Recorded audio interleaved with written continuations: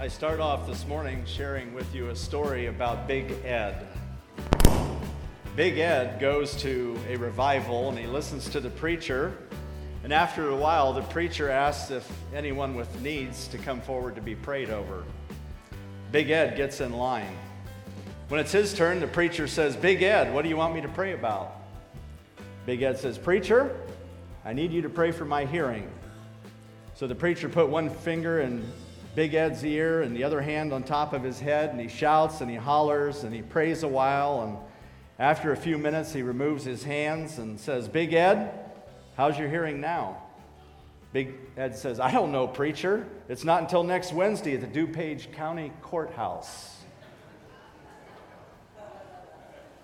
Sometimes we're guilty of praying for the wrong things.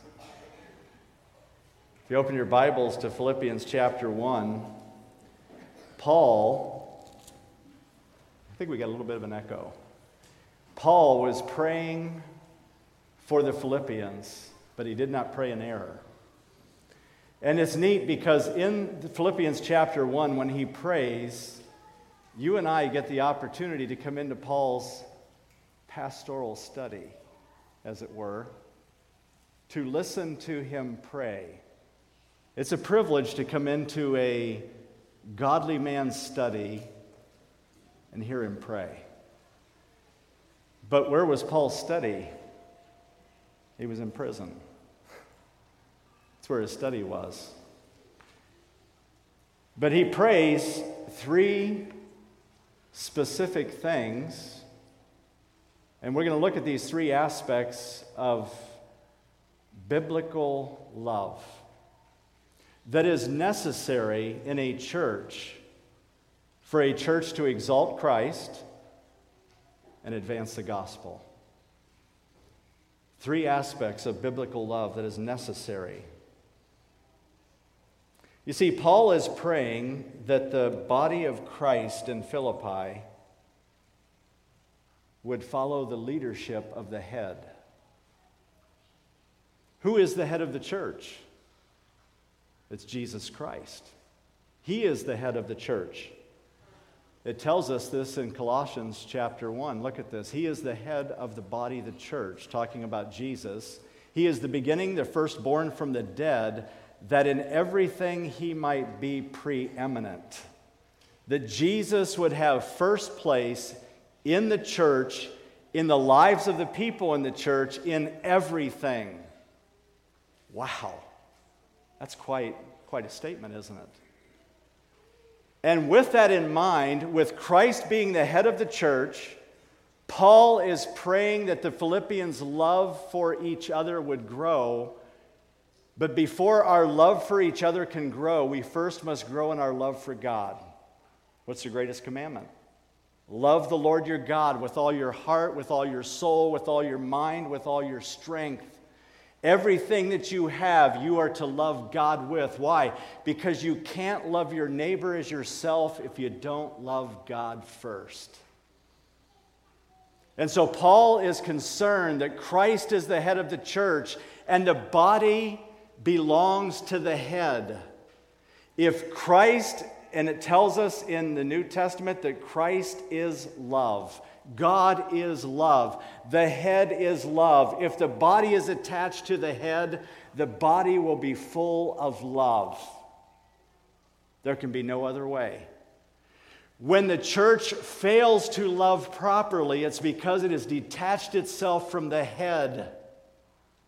We must be connected to the head. It is vital. And so Paul is praying that they would understand that Christ is the head. And the reason I say that, and it doesn't say specifically that Paul prays that, but the reason I say that is because when you read down through the first chapter of the book of Philippians, you will find the name Christ or Christ Jesus 18 times in the first chapter. Why? Because the church centers around Jesus Christ. He says in the opening, Paul and Timothy, servants of what? Christ. He is the head. That's why he's pointing them to the head. Every time he points them to the head. He talks about preaching Christ. Even people preaching Christ with the wrong motives, but Christ is preached. He is the head. And Paul was excited about that.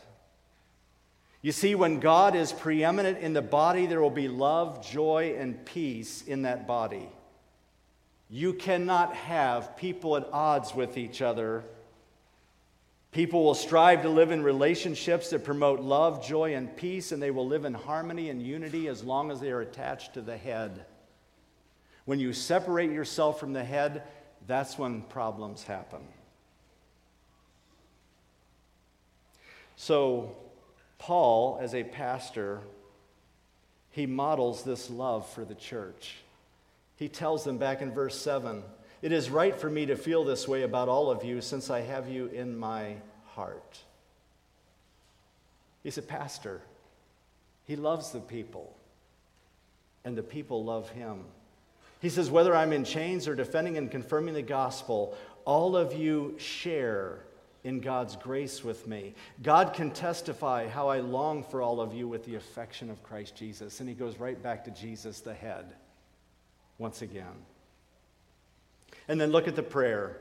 He begins in verse 9. "And this is my prayer for you, Philippians, that your love may abound more and more in knowledge and depth of insight, so that you may be able to discern what is best and may be pure and blameless until the day of Christ."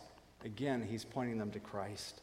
"Filled with the fruit of righteousness that comes through Jesus Christ, to the glory and praise of God." So 3 aspects of a growing biblical love that is necessary to exalt Christ and advance the gospel in the church. The first one is this: Paul prays for the character of their growing love. The character of their growing love. Look at your prayer list. Does it include a petition that our love for God would grow? You know what I would love for you to pray for me? Pray that your pastor's love for God would grow. Do you know what I'd like you to pray for our leadership? Pray that our leadership's love for God would grow. Do you know what I want us to pray for the church? Pray that our love for each other will grow. Our love for God will grow first. Because out of that love for God, our love for each other will grow automatically. It will, because we're attached to the head. You see, everything we do in the Christian life flows out of our love for God. Our love for God touches every aspect of the Christian life. A Jesus follower's attitude toward God is impacted by his love or his lack of love for God. A Jesus follower's prayer life is influenced by his love for God or his lack of love for God in his life. A Jesus follower's heart of obedience is influenced by his love for God or his lack of love for God in his life. A Jesus follower's morality is impacted by his love for God or his lack of love for God. You see, Paul has the Philippians in his heart, but he has God in his heart first. As our love for God grows, our love for the church will grow. I love this quote by C.S. Lewis. He says, "When I have learned to love God better than my earthly dearest, I shall love my earthly dearest better than I do now."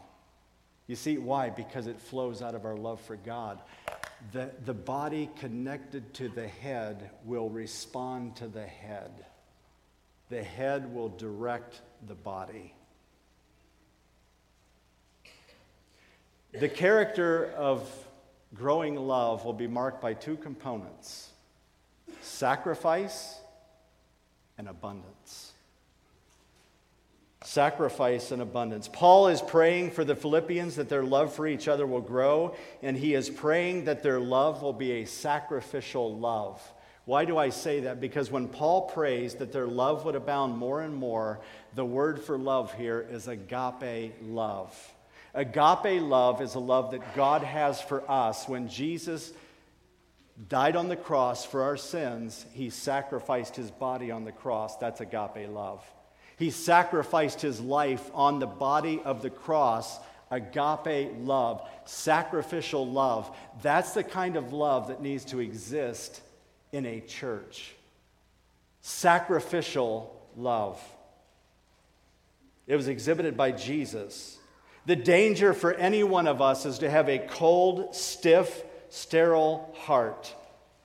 A heart that is not moved by someone else's pain or difficulty. A heart that does not care to minister to someone else. A heart that is wrapped up in itself and is full of selfishness. A heart that refuses to go out of its way to care for someone else. Ravi Zacharias said, when love is shallow, the heart is empty. But if the sacrifice of love is understood, one can drink deeply from its cup and be completely fulfilled. That's what love will do.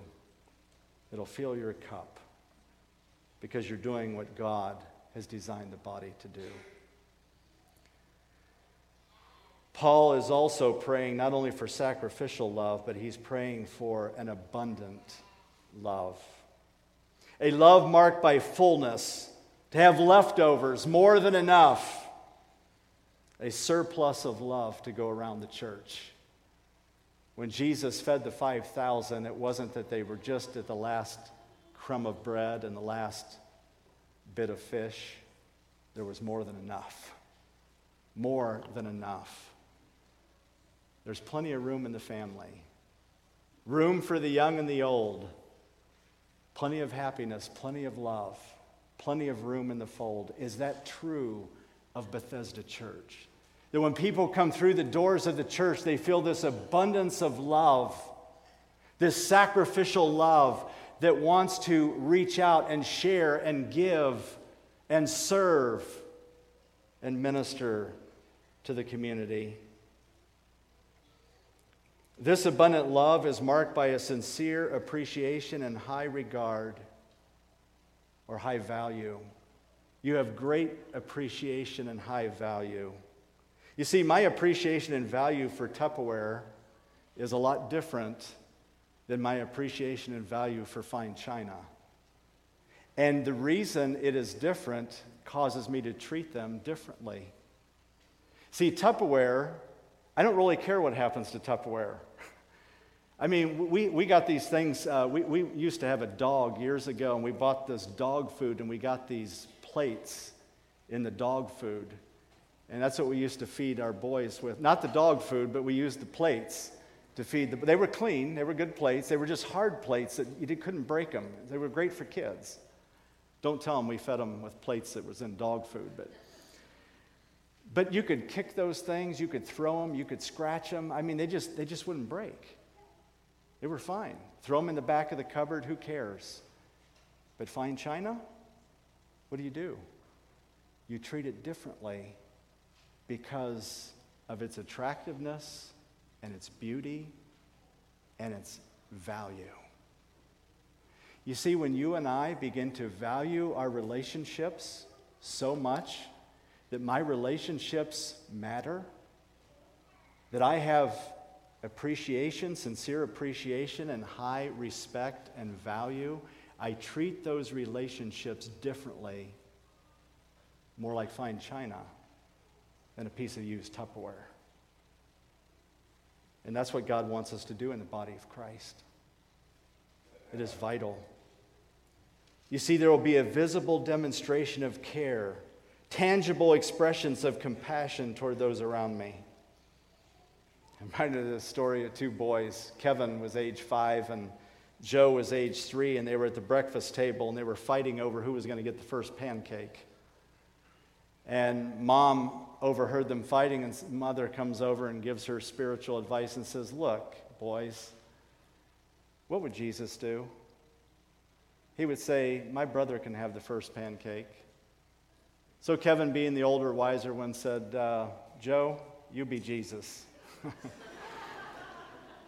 You be Jesus. We always want somebody else to be Jesus. to be the sacrificer. God wants us to be like Jesus. Chrissy, age 6, here's how she understood love. She said, love is when you go out to eat and you give somebody most of your French fries without making them give you any of theirs. And there is a sense of sacrifice in that, isn't there? You see, there's a willingness to lay down an individual personal right and a privilege for another person or a group of people. In other words, I'm not pursuing or pushing my own agenda to the point where I cause a conflict in the body of Christ. That is not God's plan for the church. That's not how biblical love is practiced in the body of Christ. I still have fond memories of moving to South Dakota. The number of people that helped us was unbelievable. Many of you were there. And we pulled into town, it was July 3rd, 2010. It was a holiday weekend. And mobs of you were at our house, in every room of our house, in the garage, setting up shelving. And we had 2 guys, Alan and Jordan Hom, rode their motorcycles all the way from here to Lynchburg, Virginia, to help us move to Huron. These 2 big burly guys come walking up our driveway. I have no idea who they are. I'm like, they can't be the guys. But they were. I was a little scared, honestly. I was a little intimidated. I mean, I saw these guys come and I thought, oh my goodness, what have I gotten myself into? But it was wonderful. And then Dwayne Decker. Dwayne, I'm sure you remember this. You shipped us 3 radios that we could talk, and we put them in the trucks, and the 2 trucks, and put them in the van. We were cracking jokes back and forth and talking, and Alan was probably at that point wondering, what did we get ourselves into? But it was a wonderful, wonderful thing to see the body of Christ. And it was biblical love in action. It really was. I can still see it. So thank you. It's a fond memory of coming here and feeling that love and value and appreciation that was there. And many of you have done many things for us since then. I hate to mention it because I couldn't mention everybody by name. But thank you. There's a sacrifice that we give and God calls us to. Let's consider some ways we can sacrifice. How about sacrificing my time to listen to someone share their burdens and struggles with me? That's a sacrifice, but it's an act of love. To set aside time to listen to someone who has a burden, who has a struggle, but you've got all these 20 things to do, but you sacrifice your time because you want to minister and be there with that person. How about sacrificing to make a meal for someone who's sick? How important is that? How about sacrificing to visit someone in the nursing home? They're part of the body of Christ. Some of them were very faithful in the body of Christ, and they would love to be in the church, but they can't get here because of physical limitations. But if you went and you sat down with them for 30 minutes and listened to them and shared with them, that would be an act of sacrificial love that would minister incredible ways to them. How about visiting another church family and praying for them? Little Rebecca, who was 8 years old, she recalled her grandmother struggling with arthritis. She couldn't bend over and paint her toenails anymore, so she said her grandfather does it for her all the time, even when his hands got arthritis too. She said, that is love. You see, the character of growing love is marked by sacrifice and abundance. Let's look at the second aspect of biblical love. The second aspect is Paul prays for the conditions for their growing love. First, it was the character, their sacrifice and their abundance. Now he prays for the conditions for their growing love. You see, love doesn't just grow automatically. There has to be some intentional effort. Things just don't grow. God causes things to grow. Plants grow, but plants need light, heat, moisture, nutrients, soil. It needs all those things for the photosynthetic process, right, to develop so that a plant can grow healthy and escape disease and be all that it's intended to be. Insects, animals. I remember in 4th grade, I think it was, we did a science project, and I caught these 2 praying mantises.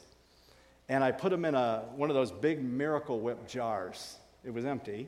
Well, I put grass in it and stuff so they could eat. And I put it in the classroom, and I had the holes punched in the lid, and left it in there over the weekend. When I came in on Monday, I was shocked. There was only 1 praying mantis left. The other one got out of the jar, but not alive. He was eaten. I had no idea they were cannibals. I learned something in science. Don't put praying mantises together. But there are certain conditions that have to be met for love to grow. What are those conditions? The conditions for growing love is marked by knowledge and depth of insight. These are the conditions. And this is where sometimes the church fails because we don't grow in knowledge and depth of insight. You see, this knowledge is a thorough participation in the acquiring of knowledge on the part of the learner. In other words, it takes effort. You don't just grow by sitting there, attending church. That's not going to grow you enough. It has to be intentional, and it is not automatic. We have to have a deeper knowledge today. We should have a deeper knowledge today than we had last year of God's will. We should grow in the knowledge of God's will. Here's what Paul says in Colossians 1:9. So from the day we heard, we have not ceased to pray for you and asking that you may be filled with the knowledge of his will in all spiritual wisdom and understanding. Paul prayed for that knowledge, but he also studied and read the scriptures. We cannot know the will of God apart from that. We need to be men and women who are praying for the will of God in our lives, in our church, in our families. You see, the opposite of knowing God's will is that our minds will be consumed with futile thinking. And Paul talked about that in Romans. He said, although they knew God, they had some knowledge of God, they did not honor him as God or gave thanks to him, but they became futile in their thinking because they did not grow in a knowledge of God, and their foolish hearts were darkened. And unfortunately, there are scores of people sitting in pews across churches in America who don't grow in the knowledge of God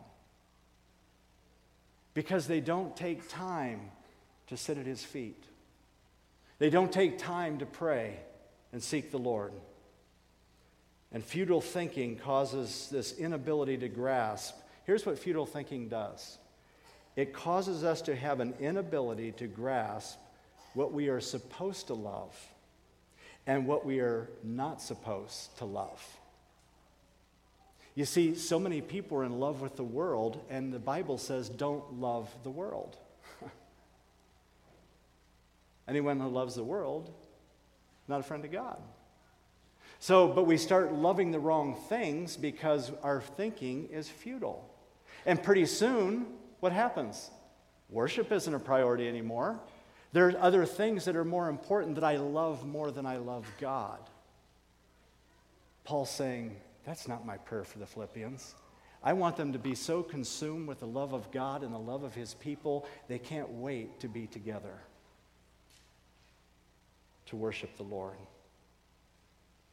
You see, futile thinking can confuse us in who we are to love and how we are to love. I have seen so many young people who said, they start this relationship with a person and they say they love this person, and this person doesn't even love God. They're loving the wrong person in the wrong way. Their love is a misplaced love. We need to grow in the knowledge of God's will, and we need to grow in the knowledge of the truth. Here's what Paul says in Timothy, who desires all people to be saved and to come to the knowledge of the truth. I don't know any other way to do it than to sit down and open the scriptures and read it and have the discipline to say, this is important enough for me to make it a priority. The value and appreciation I put on scripture is important because it's my breath, it's my food, it's my drink. Otherwise, I collapse. The knowledge of the truth. I can't love the way I'm supposed to without a knowledge of the truth. The opposite of knowledge is ignorance. Not just intellectual ignorance, but a moral defect, a willful ignorance or blindness. See, here's what the scripture teaches me about love. Love does no wrong to a neighbor. I don't wrong a person because they did something to me. Love is the fulfilling of the law. I learned that from Scripture, not my own intellect. And that's why I need to be in God's Word. It teaches us how to live. The second component of knowledge,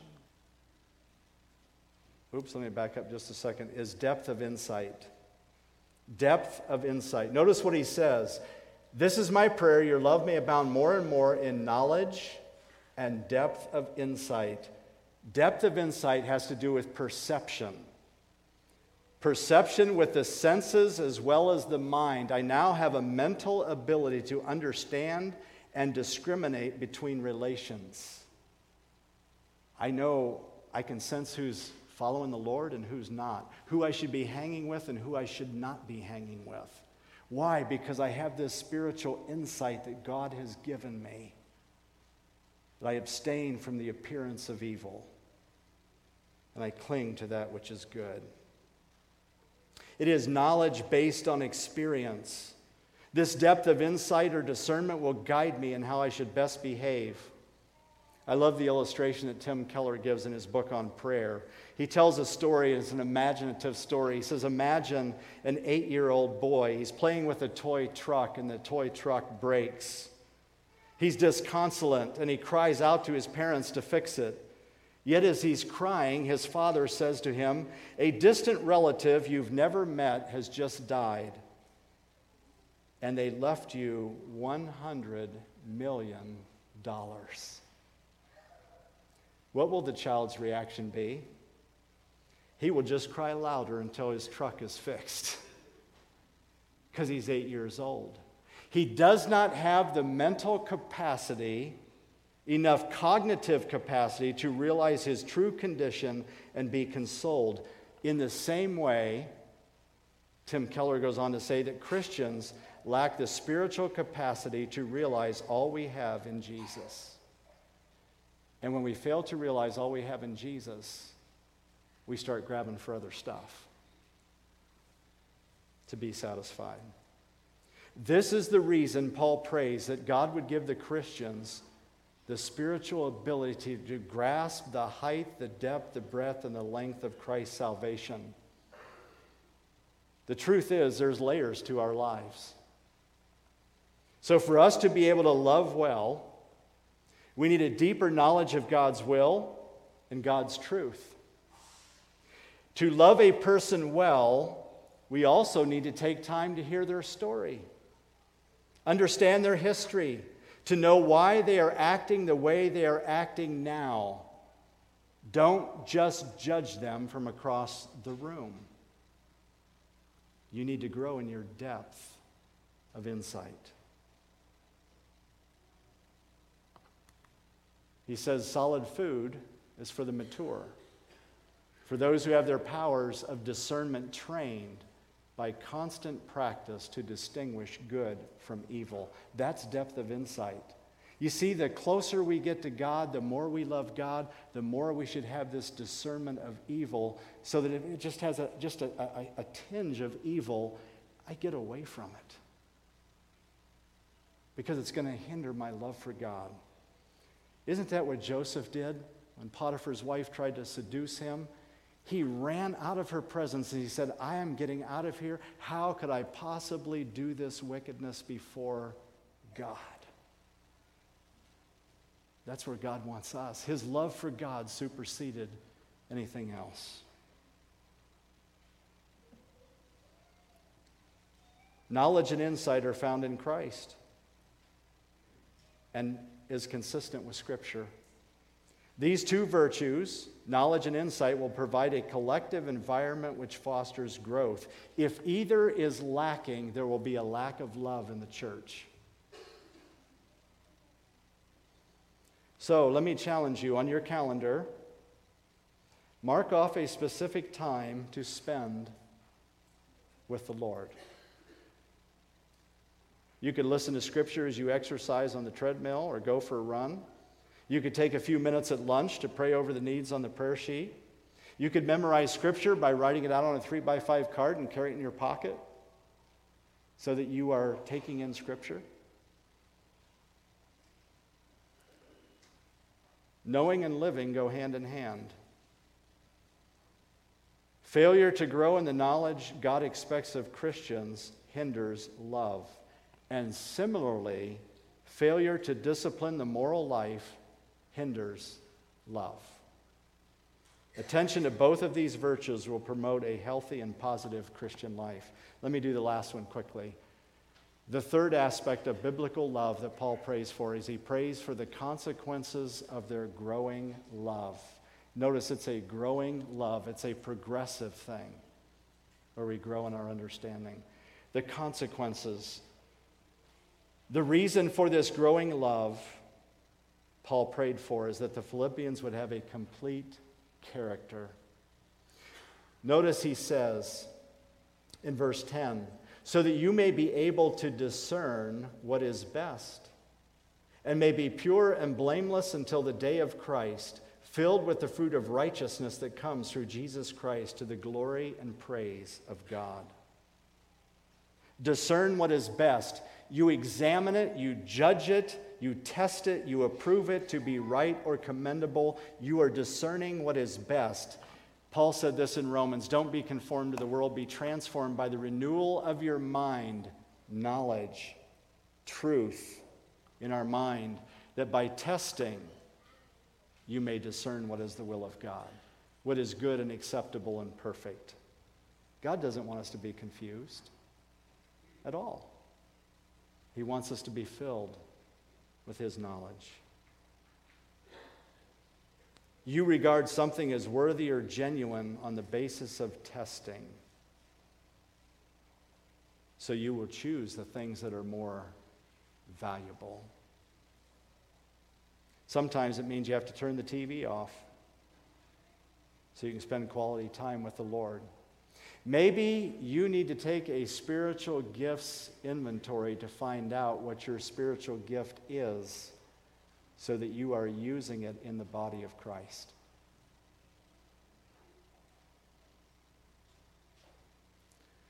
There are two character traits Paul desires the Philippians to display, and for us as well.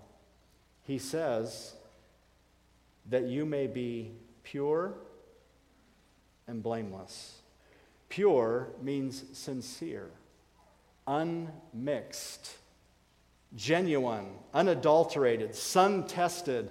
They would, in Bible times, they would take a piece of pottery and they would hold it up in the bright sun, because when they held it in the bright sun, they could see if it had been repaired with wax. The wax would stand out in the bright sun. And here's what Paul is saying. Our lives would be so pure that when it's held up to the bright sun, there's no wax. We're genuine. God has done a work in us. There's no skeletons in the closet. There's nothing to hide. My life is free of evil. It's uncontaminated. I don't harbor secret sin that no one else knows about. I don't live a double life. I'm pure. Because how am I going to love? How am I going to open myself if I have stuff inside? That's when we run and we hide. Paul said, I always take pains to have a clear conscience toward God and man. That's what God desires in our lives. The second aspect is blameless, that we are clear, not perfect. Nobody's perfect. I told you we live in a broken world. We have broken pieces. The sad part is when we start focusing on one another's brokenness instead of focusing on Christ.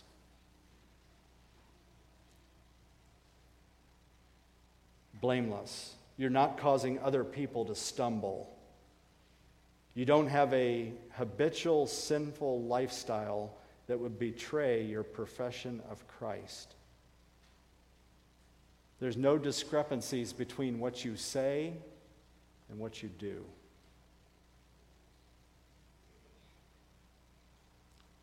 You're not careless in relationships with your speech, causing someone else to stumble.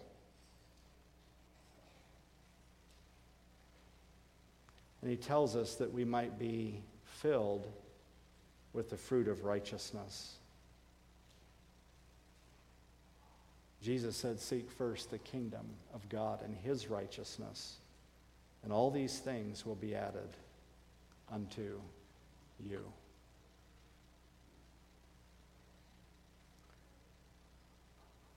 So what is the challenge? That we would grow in biblical love and honor the Lord. Let's bow our heads for a word of prayer. With your heads bowed and your eyes closed, let me just ask you, where are you at in these three aspects of biblical love? What is God saying to you? What is he challenging you to do? Do you have a personal relationship with God?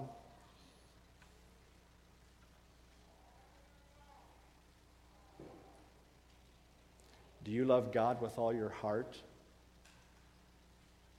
If you don't, you won't have proper love for your brothers and sisters in Christ, because it flows out of that. The body is connected to the head. Maybe you don't even have a personal relationship with God. You don't know Jesus as your personal Savior. Jesus died on the cross for your sin. Sacrificial love. You and I could have a relationship with him, be reconciled to a holy God based on his grace and his forgiveness of our sin. All we have to do is accept it and say, God, I'm a sinner. But I believe that you died on the cross for my sin. Shed your blood that I could be forgiven and become your child. You can invite him into your life right now if you don't know him. And those of us who do know him, what is God asking you to do? To grow biblically.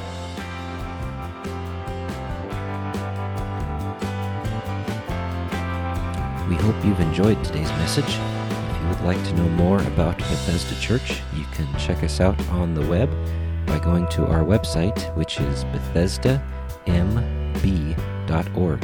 That's Bethesda, M as in Mary, B as in boy.org. Or check us out on Facebook by searching for Bethesda Church of Huron. Have a blessed day.